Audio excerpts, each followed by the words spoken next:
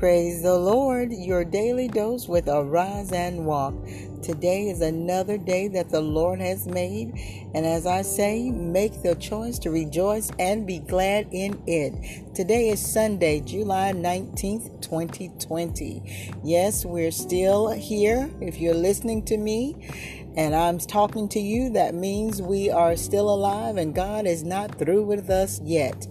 I just wanted to share a little bit of something what I heard today. We have this station called K Love, and on this station a young lady was speaking, and something dropped in my spirit is what she said. She said, pain has a voice, but don't allow it to be the main attraction.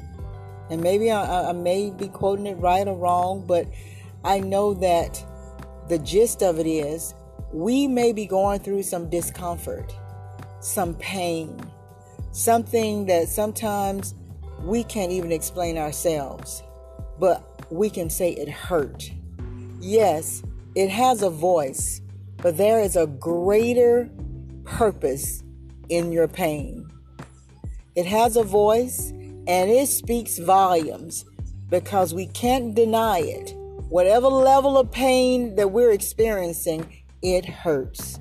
But I've come today to encourage you, to let you know that the Bible says that if we suffer with Christ, we will reign with Him. So even as He was in the Garden of Gethsemane, and He was going through the pain, excruciating pain we cannot even associate with on that level, because He was about to take the sins of the whole world upon His shoulder.